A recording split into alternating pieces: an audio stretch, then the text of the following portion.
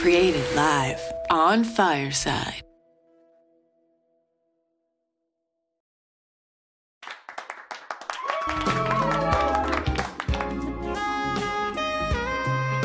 Good afternoon, everybody, and welcome to Office Hours with Dr. DeVoe. It is Wednesday, and it is noontime, and so we are here with our first ever audience participation show. You may be thinking, well, this is Fireside. Isn't it always audience participation? I try very hard each week to have compelling guests and to have folks on topics, but I wanted to try something a little different this week. We are specifically talking about mental health on campus, and it's a really important subject right now. It is something that is happening and impacting every single aspect of our lives. Mental health is something we've been talking about for months. The pandemic has only made existing issues that much more important and more pressing.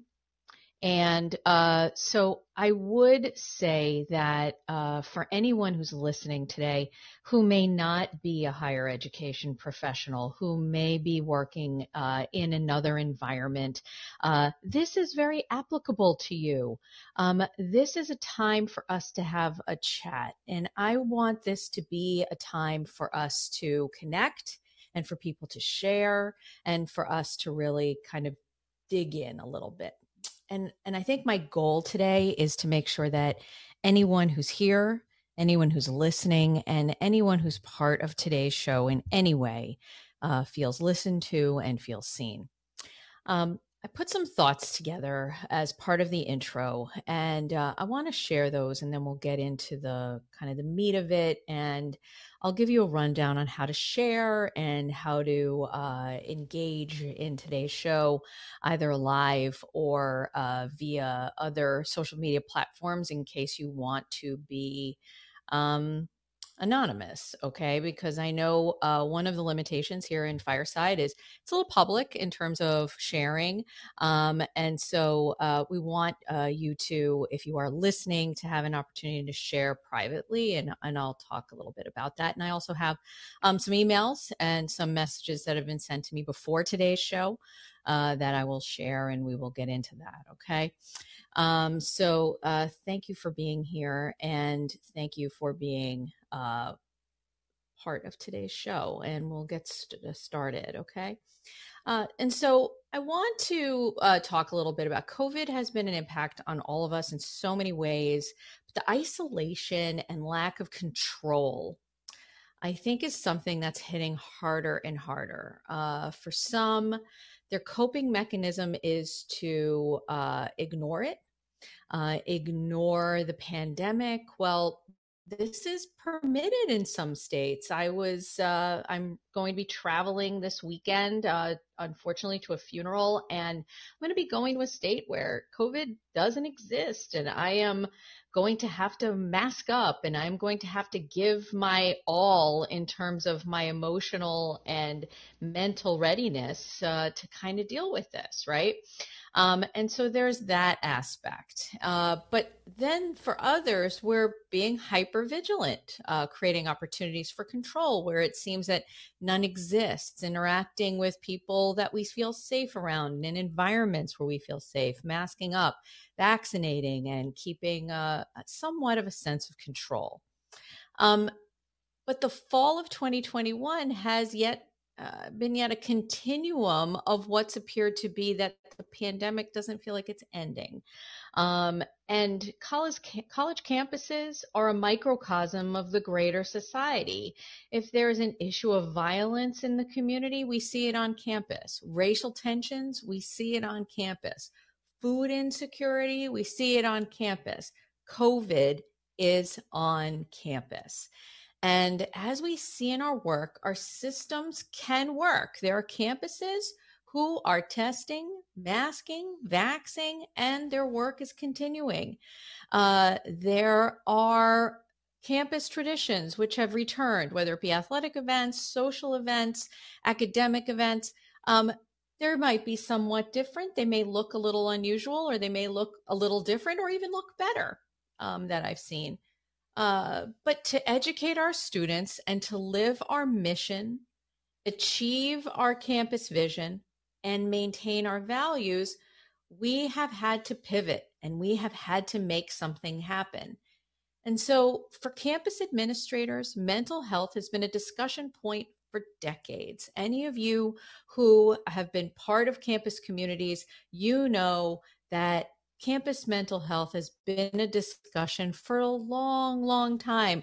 And as I was preparing for today, I remembered back to really the first time I sat down with campus mental health staff as a professional, as a colleague.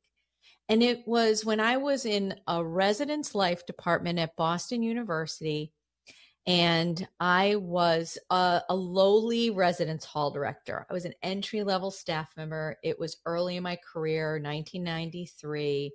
And the counseling staff looked to me and my colleagues, but they also looked both exhausted and optimistic at the same time. They knew their role. They knew that partnering with other people on campus was going to be important. And I listened to what they said and I wrote things down. And one of the things that was clear at the time, and remember, this was 1993, we were eyeball deep in an era when mental health was part of a massive stigma. And if you needed mental health, there was something wrong. There was something wrong with you. And we had to change that stigma.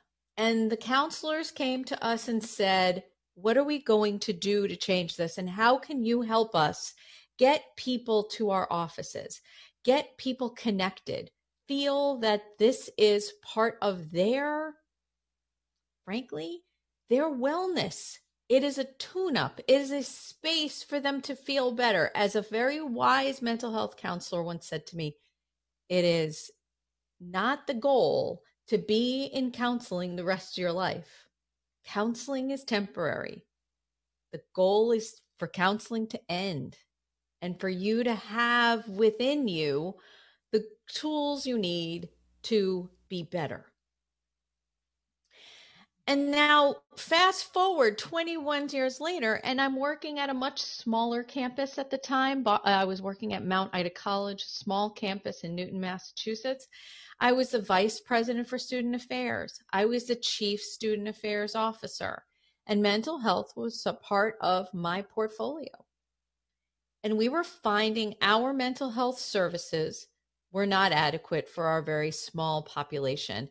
We didn't have enough counselors. We didn't have the type of counselors that people sometimes needed. Our LGBTQ students wanted a certain type of counseling. Our BIPOC students wanted a different type of counseling, and counselors who looked like them, and counselors they could connect with, which they deserve. And so we had to get creative. We had to partner with a local graduate program that sent us interns that reflected what our students needed, whether it be veteran students who had served in the military and were experiencing mental health issues that were connected to that experience, whether it be our BIPOC and LGBTQ students. We were able to get creative. But it was never enough. Our wait lists were there. We tried hard to get them in. And it appeared in some ways that the challenges of 1993, getting students in, was in the rearview mirror, sort of. Some populations, like our BIPOC students, especially Black men, were not as interested in counseling. We had to really finesse that and work with other partners, whether it be an athletic coach or a teacher or a faculty liaison, to get them in. But for the most part, that stigma was a bit more behind us. But now the new challenge was there, and that was that we needed more counselors, more resources, and more options. In February of 2014, Dr. Greg Henricks wrote about the college student mental health crisis in Psychology Today, saying evidence suggests that this group has greater levels of stress, psychopathology than any time in our nation's history. That was 2014. It is 2021. And you can't tell me it's gotten better. Recognition and awareness of the challenge of the lack of counseling and the issue of counseling shortages on our campuses is real. And the pandemic, with the isolation that comes from learning and working from a distance, socially distanced meals, socially distanced events, division over whether the pandemic is even a threat to our existence. Our students are beat up mentally, and administrators are feeling it too. We are understaffed and overworked, and that is our day-to-day reality. In November, this past month, on November 22nd, 2021, in the Chronicle of Higher Education, a thought piece by Kevin McClure entitled "Colleges Are Hiring, but Do People Want to Work There?" He said, and I quote, "Understaffing is particularly pernicious because it can have a destabilizing effect on an organization.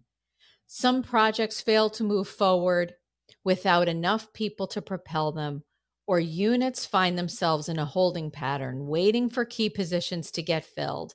And sometimes understaffing can beget labor shortages. A simple example of this can be seen in efforts to find people to fill a search committee.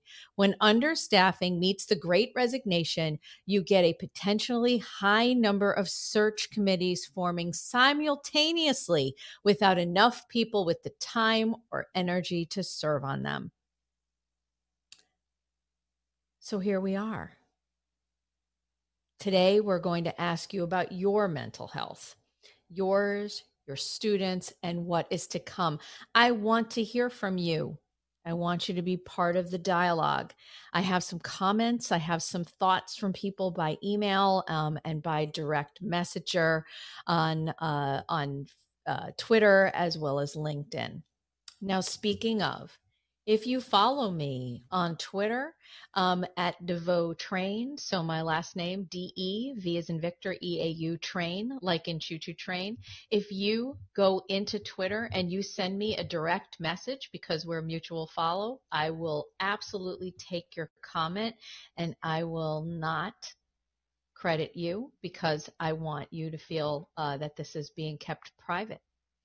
Also, if you are connected to me or not on LinkedIn, you can find me on LinkedIn at Dr. Laura DeVoe, and you can send me a message there in LinkedIn, okay?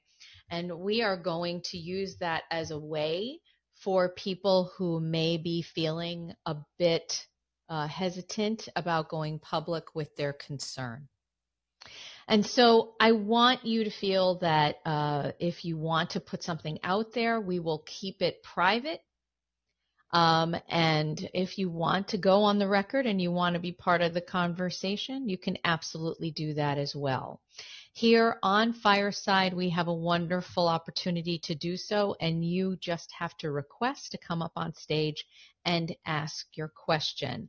We are going to spend some time in between any feedback from folks talking about some observations from this semester. I'm going to provide some resources. I'm going to provide some important articles. And if you are someone who is part of my Substack distribution list, all of these will be in my next Substack and you will receive these. Okay, so you will have that and you can follow me in a variety of places. And I am going to put that information up in the fortune cookie right now. So if you are not following me in other environments, other social media platforms, you can do that. So I have a question, and it comes from a student affairs administrator.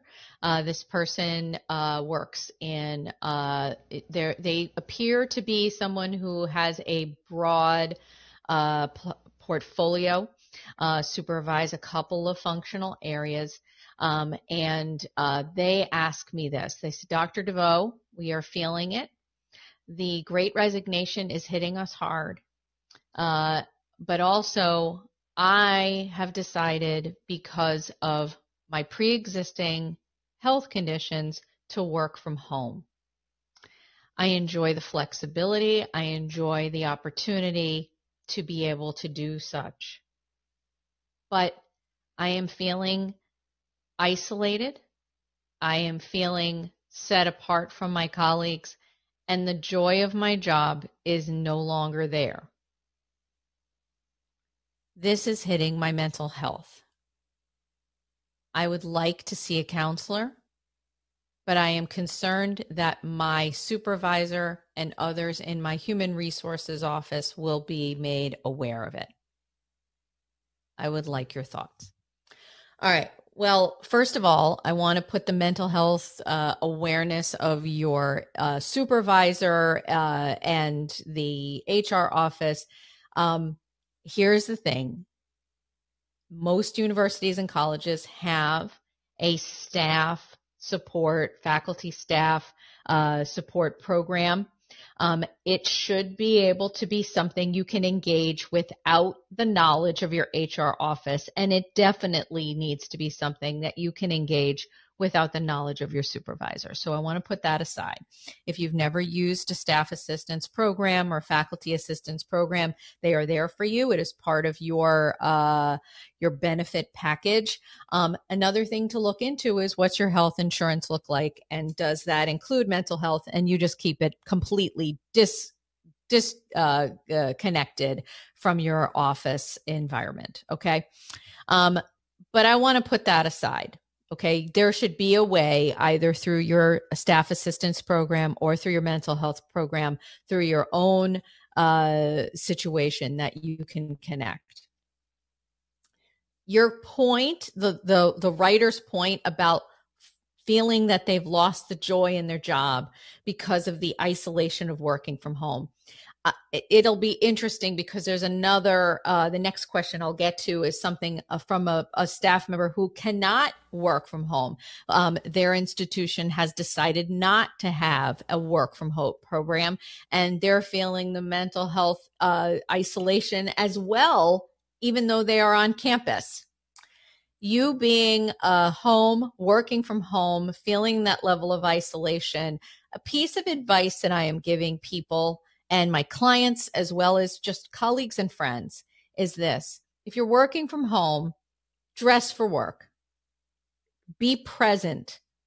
If you are someone who, yes, it's nice to put on sweatpants. It's nice to put on leggings. It's nice to not to have to put the suit on. But here's the thing. You want to feel work ready. You want to look work ready. And whatever that looks like in your environment. Some of your campuses are more casual. Some are a little more buttoned up. But I say this because if you are mentally in a space where you are work ready, you're going to connect work ready. Don't be on Zoom all day. If you can say to someone, can we make this a walk and talk meeting? We'll do it on the phone. You walk, I walk, but we're talking separately. We're going for a walk and talk meeting. How do you create that joy again is going to be about how you engage. It is absolutely okay to set boundaries and to be able to say to your colleagues or to your students, this is where I'm at right now. I have this amount of time for you. I have a hard stop at this time. I want to give you my full attention. It is okay to articulate that. Where you're at mentally also about your joy should be about look at, and now is a very good time to do it. The end of the semester is an excellent time to look at your last few months of work, pull up your schedule, see what you've accomplished, see the calls that you had to deal with, see the parents you had to respond to, see what was there and say, am I doing the work that I was brought here to do? And do I feel like I'm accomplishing that work?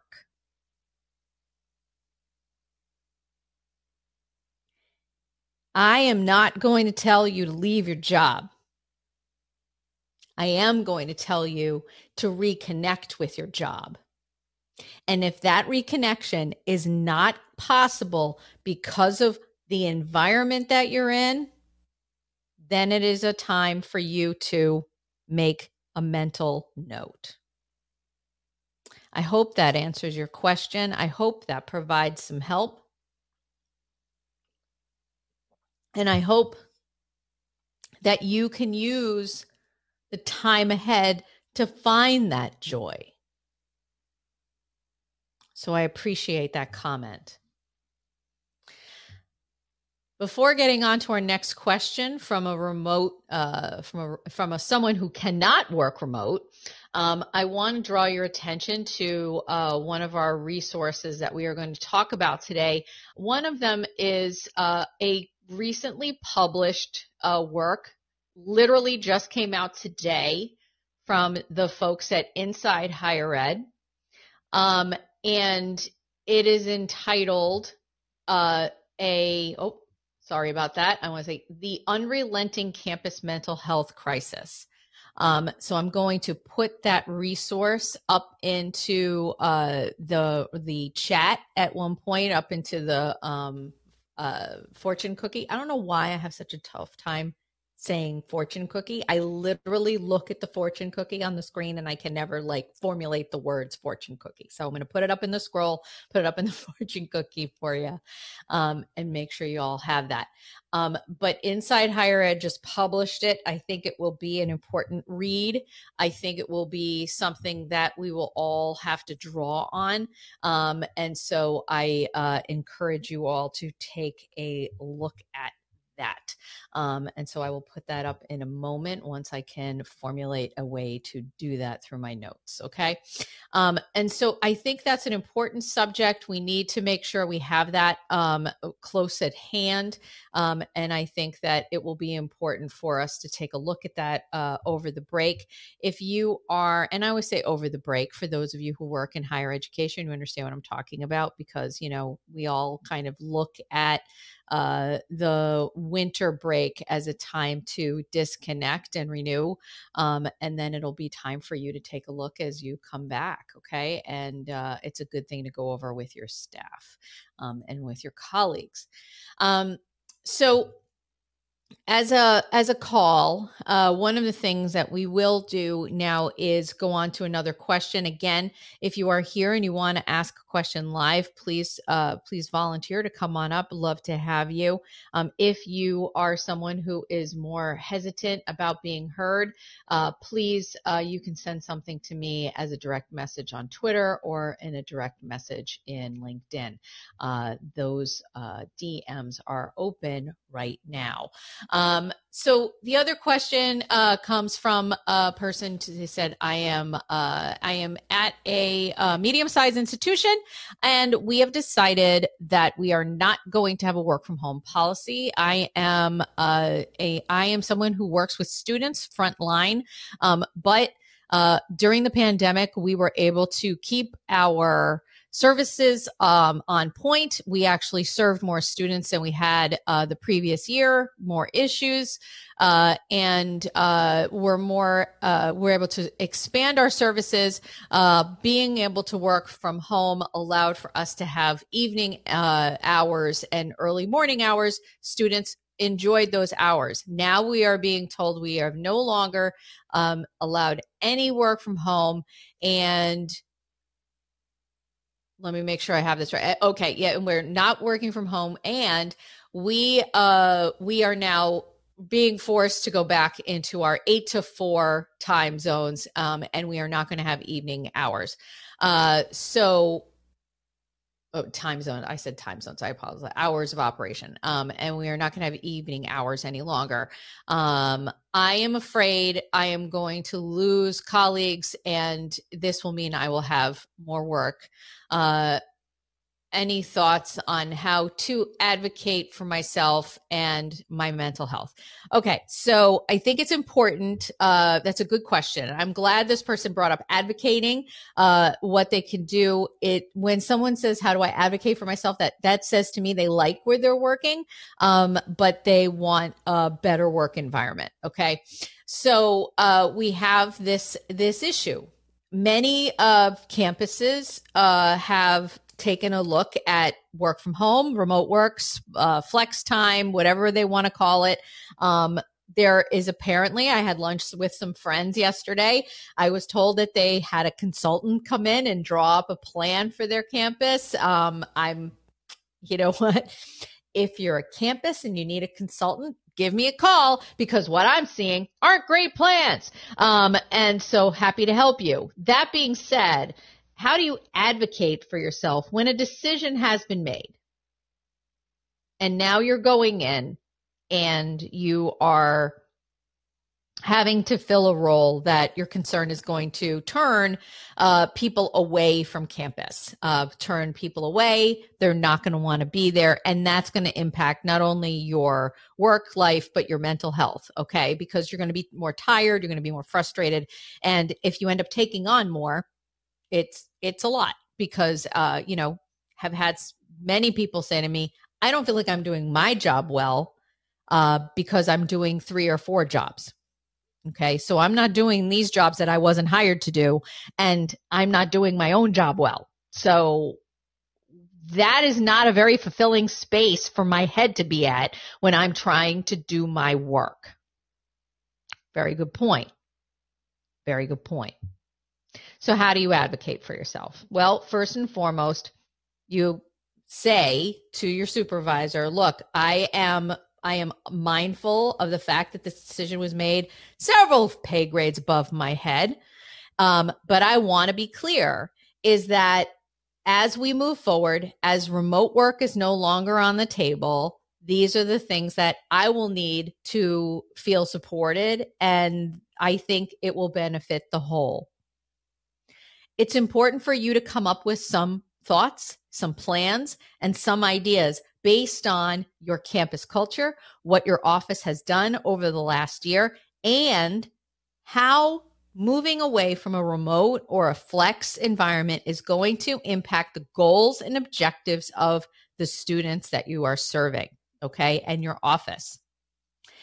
If you make it about you, you also have to make it a bit about the people you serve and the environment that you have. It's going to be very important for you to say that.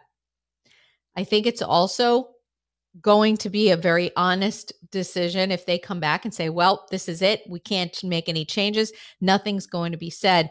This is where you need to have a plan in the back of your head. Is it time to fish or cut bait? Or is it time for you to, kind of make your decision known and say, I'm going to give you my time. I'm going to do what I have to do, but I am going to be honest with you. This is where I'm at. This is what I need. I'm going to be taking my sick time. I'm going to be taking my personal time. I'm going to be doing all of those things. We have not talked about that yet. How many of you have ratcheted up lots and lots and lots of time? It could be personal time. It could be vacation time. It can be sick time. Whatever the time is that you have owed to you, use it. And yes, I know people say, it's very hard for me to take my personal time. It's very hard for me to make my vacation time. I don't vacation well. I get it. You don't have to go to Aruba. If it is vacation time or personal time and you're going to use that to go and for a walk, go for a hike, get a manicure, have lunch with a friend, get out of your house, Drive somewhere and visit a dear friend. If that's going to help you, then do it and use that time.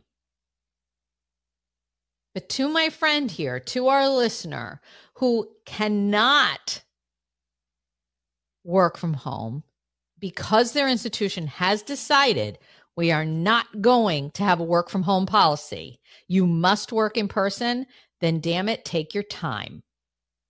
All of it. A wise person once said, you need to use your time. But if you can cash out the vacation time at the end of your time at a place, something to think about. I get it. Cashing out vacation time is fun, especially when it's a nice big check. But that nice big check, some of it, go shopping, go do something, treat yourself, get away. Don't just sit at home and look at your doom scroll on Twitter or look at your computer and check email. Not helpful. Not helpful. I hope that helps. I hope that brings you some thoughts about what you can do to manage that. The other thing is if you are in a union, if you are part of a union, make sure the union's on board with all of this and understand what's going on, and go to your union and say, are we doing anything here? Are you helping us out? What are my dues going towards? It's important. So you are here. It is 12:30. We are halfway through today's show. We are talking about mental health on campus. We are talking about you. We are talking about you as college administrators, faculty, how the mental health crisis is hitting your campus, hitting you. I want people to feel seen. I want them to feel heard. I want them to be about you for today's show. I want this to be about a reflection on what's happening in your space.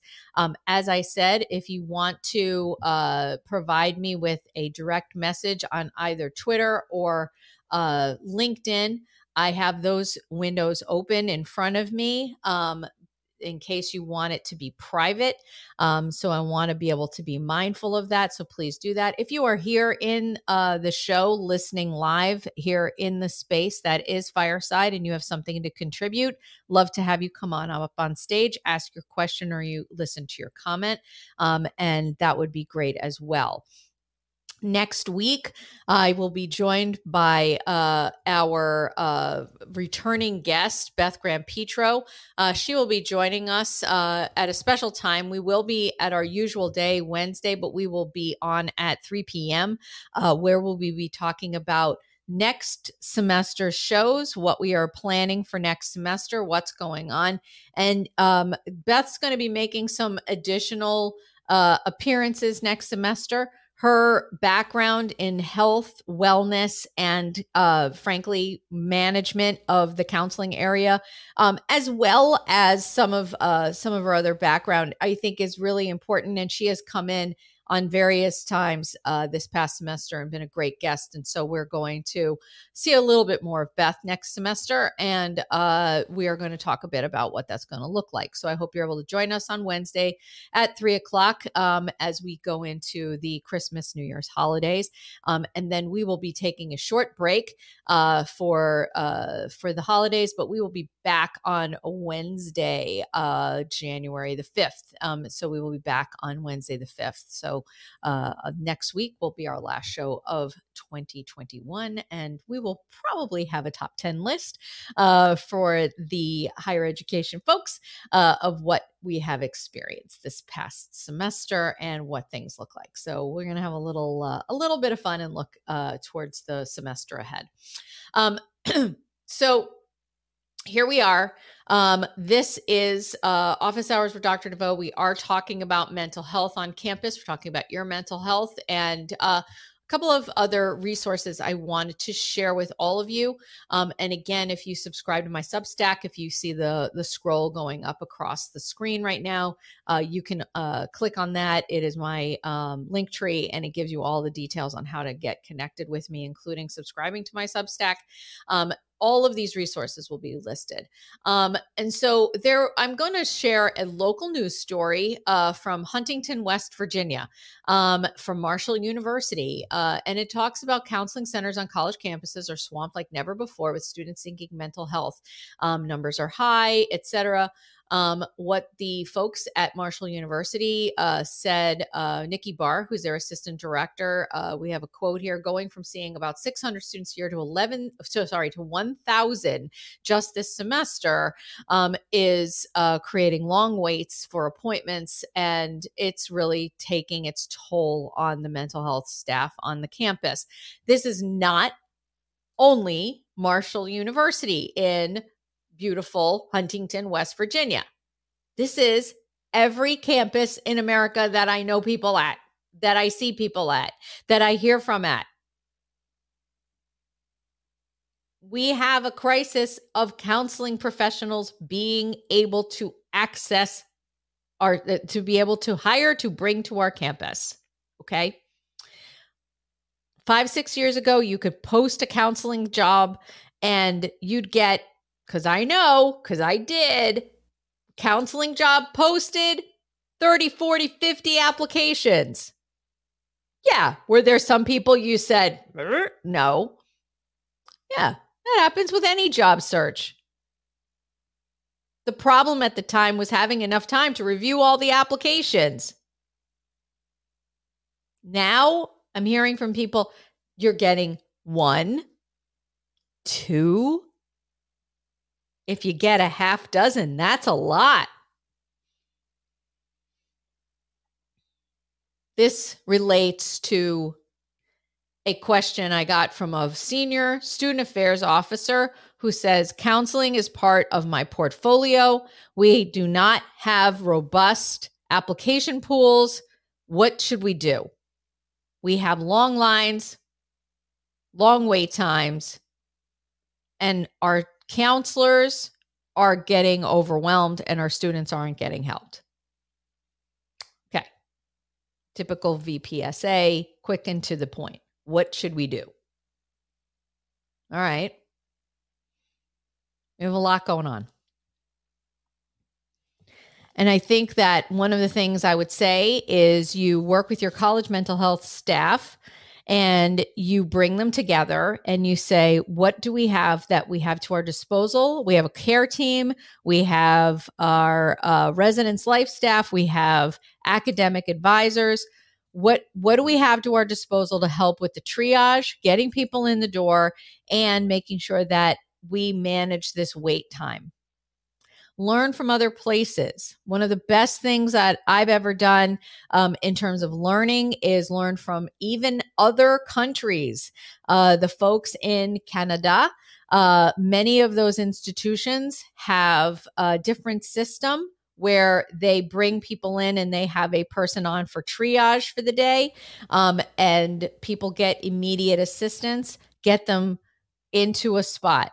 Do you need to bring in a product? Let's say something like one of the remote counseling programs. I'm hearing campuses doing everything from the Calm app all the way to remote counseling. I'm hearing all types of options out there. Okay. There is a program or an outsource called Protocol. It's a Pro2Call. I will tell you from my own experience, bringing that service to campus, it can be done quickly. If a campus was able to find the funds for it right now, they probably could have you up and running by the end of January, which is pretty damn quick. All right. Now is the time. Right now. We are in December. If you are a vice president or a director of a counseling area and you need to say, all right, we got to look back to this semester and see what happened. Right now is the time to say what's working, what's not working. Where do we want to be come 6 months from now? And you need to make some plans. Use the resources. Who do you have on campus who already connects with your office? Who doesn't? And you wish they did. Earlier in the show, I brought up coaches. Athletic coaches can be hugely important about getting their athletes not only to you, but also helping you get them in the door and understanding what's going on here. If a student is presenting something, it may not be everything that's happening in that student's life. People who have that relationship with the students can be super helpful, but there needs to be a conduit. Do you have somebody who can be that conduit? Someone who is not going to try to be a counselor, because by the by, if you're not a mental health counselor, get out of the way. You're not a mental health counselor, but getting people to counseling can be helpful. And if you know what is happening in someone's life and you can share that information, they're going to get a better counseling experience. So maximize your campus resources. Number 2, what is available for you in your region, in your neighborhood, in your city? You may be saying they are tapped out too. Probably. But if you reach out, you never know what they actually may be able to provide you.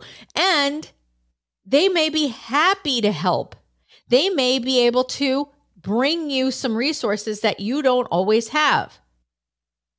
Case in point, here in my environment, we are very close to the Fenway, which is an LGBTQ hospital.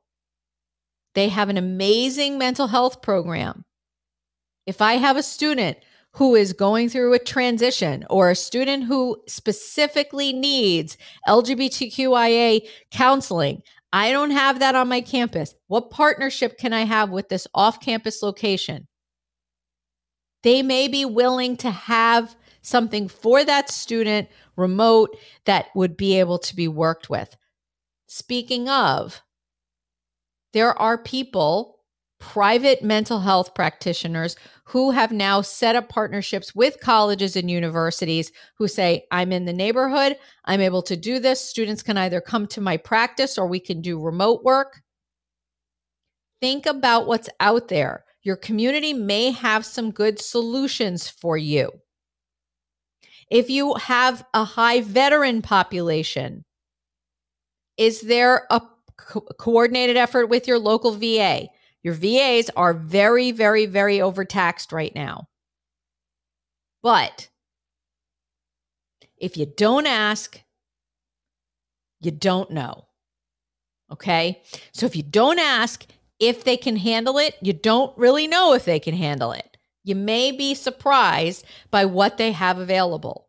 The one thing the VAs are doing right now is they're actually expanding their resources for our veterans in terms of mental health, in terms of group work and that sort of thing.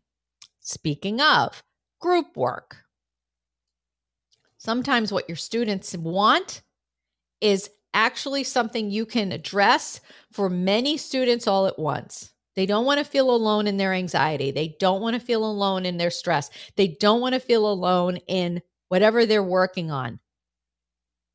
Group work is actually very valuable, and it allows for you to get in touch with more students at one time. And it may be able to get people into a space where they're at least feeling a relief and a release.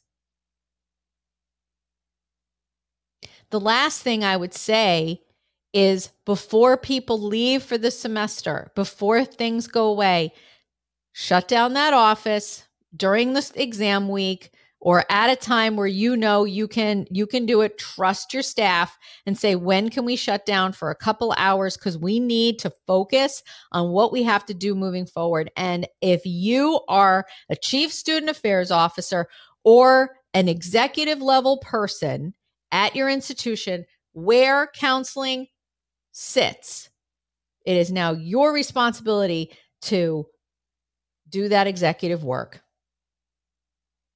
Figure it out. What can you do to bring it to the table? What can you do to help alleviate this? All right. There are a lot of opportunities out there. And right now, when you're eyeball deep in it, you may not be able to make that decision because you're so overwhelmed. Take a minute. Do some soul searching and problem solving and see what you can do to augment the support services come semester 2. It's going to be very important. I want to also call your attention another story that comes from the great nutmeg state of Connecticut. The governor, Ned Lamont, put $2.7 million program to enhance mental health services at higher education institutions. And this was just released this past week on the 8th of December. The COVID-19 pandemic has had a devastating toll on mental health of college and university students that, left unchecked, could have significant long-term ramifications on overall well-being. Governor Lamont said, this funding is an important step forward in ensuring our institutions of higher learning are equipped to provide every ounce of support possible. If you are a higher education administrator in the great state of Connecticut, you should be looking at those grants and see what's going on.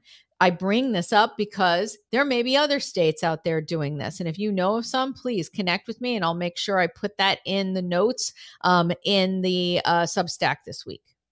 Okay.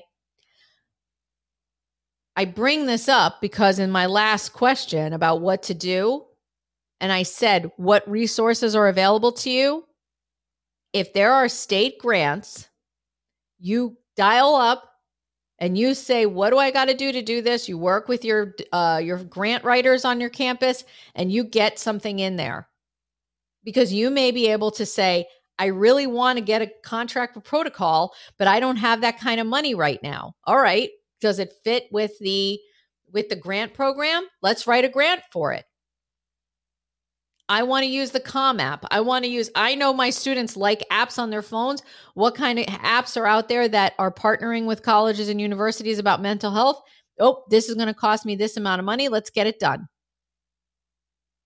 I want to bring in a music therapist. I want to bring in someone who does drum circles. I want to bring in someone who does art therapy. Whatever the case may be, let's figure it out. What's going to connect with your campus? Because that's the other thing.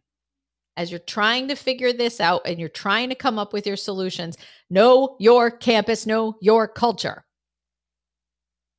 Period. What works at one university, especially if it's a big research one, gigantic university, that may not work at your teeny tiny little rural school.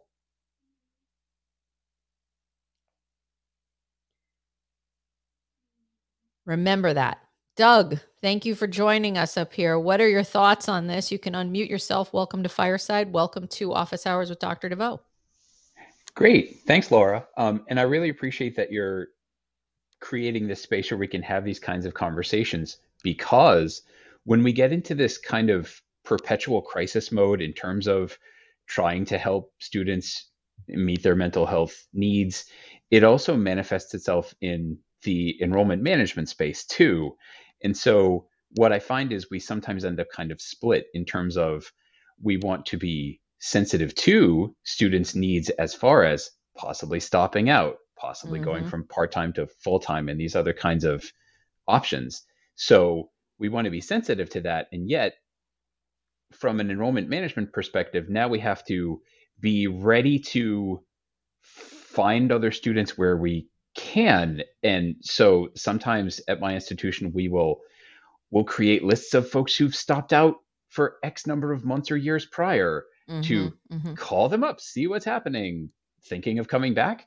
And so we're on sometimes we feel like we're on a hamster wheel of, we want to be there for our students and help them do the right thing for them, while at the same time scrambling to meet those enrollment management goals too, even if the ways we're doing that don't seem like high yield kinds of options. But what else is there to do? Does that make sense? Absolutely makes sense. And I apologize. My internet froze because that's 2021, right? And so I got your point and I heard what you were saying, and I do appreciate what you were saying, especially as it relates to what we're talking about with our enrollment staff. Okay. And I want to highlight that.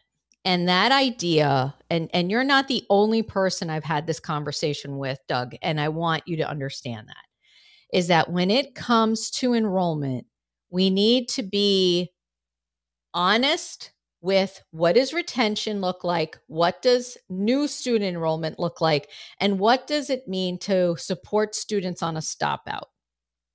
Right?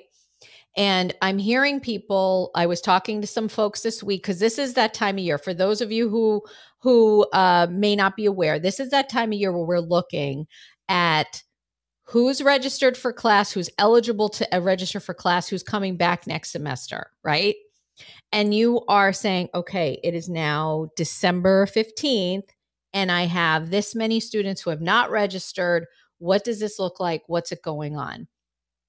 And we need to be positioning that conversation with the students of saying, hey, Doug, noticed you haven't registered yet. Let's talk about that. Not send them the email that says, if you don't do this by this day, you will blah, blah, blah.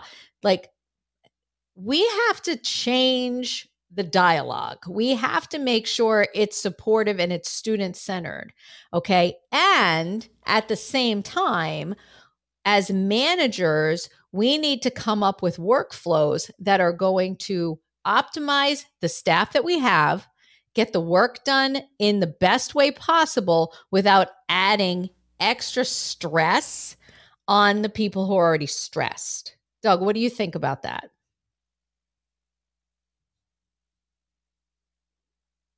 I'm going to ask you to unmute yourself. Okay, he's giving me a little thumbs up. There we go. Hi, sorry. Okay. So, no, I appreciate those points. It's certainly a thing where I and my colleagues who are reaching out to not yet registered students are trying to make that conversational, trying to say hey, tell me what's happening for you, and to make sure that students see us as those allies rather than like the wagging our finger, you'd better get registered. Right. And so in order to represent that for our students, what we have to do on the back end of that is scale up quickly and spontaneously how many students we can be there for in order to make those enrollment management goals. So it's a tricky balance there, and it's not always obvious how to, give more to one or the other on that. And it's also a good time. I mean, I know there's some campuses that do this more effectively than others, but it's a good time to utilize, again, other resources. So if you have peer educators, if you have peer advisors, this is a good spot for that. It's, work in tandem with your residence life office and say, all right, resident directors, we have these people who have not registered. Do you have any information? Is there anything we can do? So that way you can actually have more informed conversations. And I like what you're saying about that scale up and what do we have to do? We know that higher ed is not always known for being nimble, but I will say the last 15, 18, 20 months, we've had to kind of rejig everything. Now, on that point too, is on those conversations that you're having, I would also recommend that in any way possible, you don't want to say somebody, okay, we're not going to involve the financial aid office when a student's taking a stop out, because you need to. But one of the things you can do is say to the financial aid office, when we're talking to students about a stop out, how do we want to do this most effectively to make sure that you are getting students in to see you and that a student isn't jumping through 8 fiery hoops to take that stop out?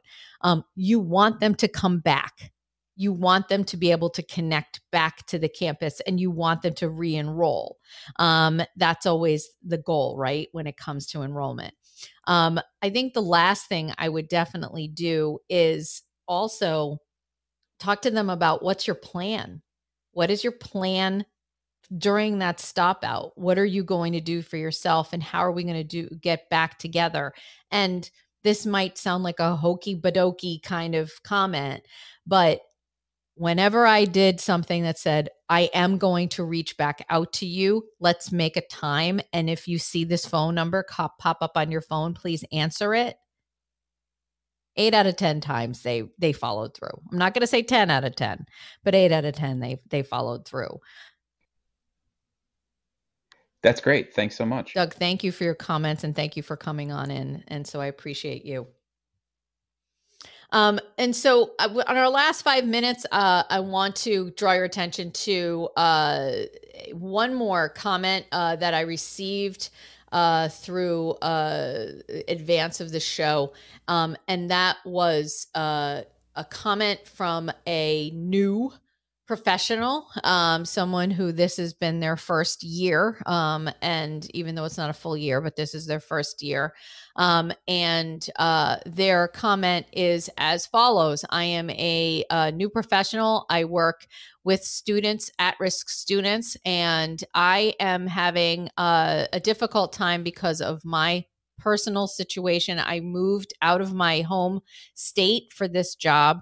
I feel not only isolated, but I also feel that I have not connected with my campus fully. And the person is really looking to say, I'm going to just, kind of interpret this because it gives a little too much information. I want to kind of give them a little space.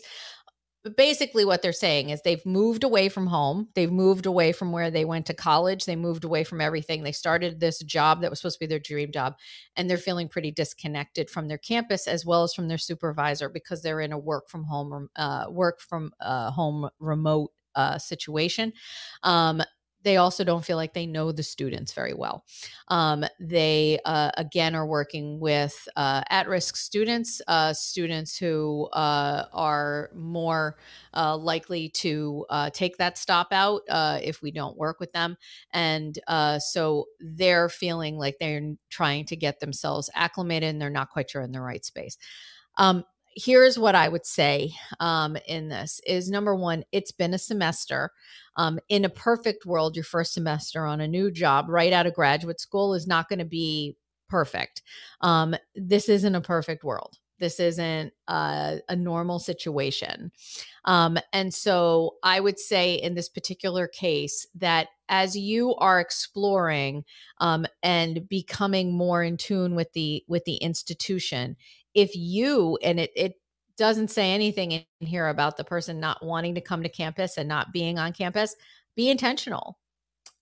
Make some time. Find that time to come to campus. Be on campus if you are permitted to do so. It does not seem, based on what you've put out there, that you can't be on campus. So do that. Ask the students to tour you around. Say, you know what? I'm still trying to figure this out. I have some places I would like to see. Will you take me there? Will you show me around? Let the students help to onboard you to the campus culture and have them help you onboard you to what their life is like. It will allow for you to have that kind of dialogue, that opportunity, that connection. When it comes to your supervisor, say, I would like to, I'm going to back up a second. First of all, supervisors and mentors are two different things. And start to engage with your supervisor as truly a supervisor, and keep the mentorship to somebody who is either a graduate student, your graduate advisor, someone who was an important part of your life previously to this, before you came into this work.